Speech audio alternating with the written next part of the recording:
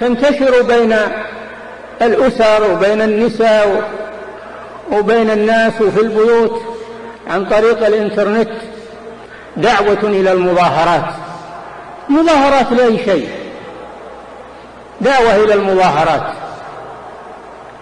والمظاهرات حرام، ليست من دين الإسلام، وإنما هي من دين الكفار، ليست من دين الإسلام في شيء، لما يترتب عليها من الشرور.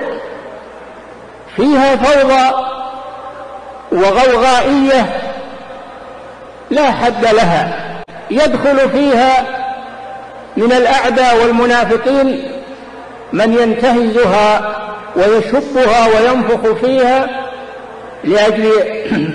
لأجل أن يشتت جمع المسلمين، لأجل أن يضر بلاد الإسلام والمسلمين.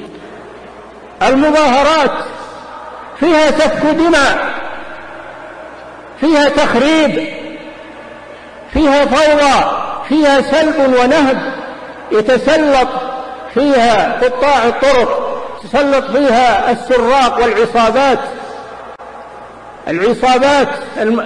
المجرمة لسلب أموال الناس والهجوم على بيوتهم وعلى متاجرهم وعلى طرقهم البرية بسبب هذه المظاهرات.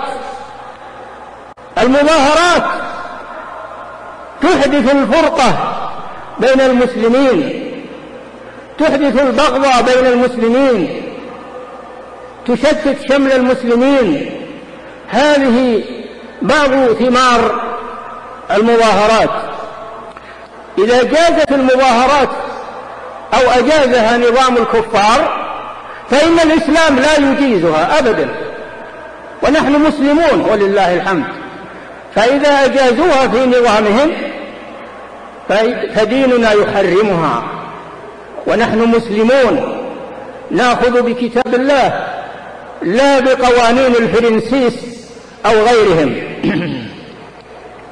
الذين يحدثونها ويدعون إليها هم بين فريقين: فريق الأول الكفار، والكفار هم الذين يخططون لها وتنبح كلابهم في إذاعاتهم لتشجيعها وشب نارها بين المسلمين، وإما كما ذكرنا من أبناء المسلمين الأغرار الذين غرر بهم ممن تلوثت أفكارهم، تغيرت ثقافتهم، سمعوا هذه الدعايات العدل والمساواة والحقوق وما أشبه ذلك من الدعايات الباطلة.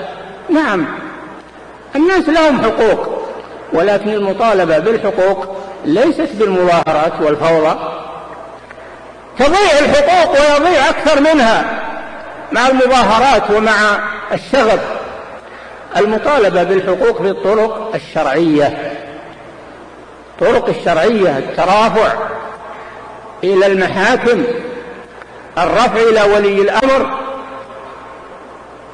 لها طرق شرعية. أما بالمظاهرات فإنها تضيع ويضيع غيرها، وهذا ما يريده الأعداء.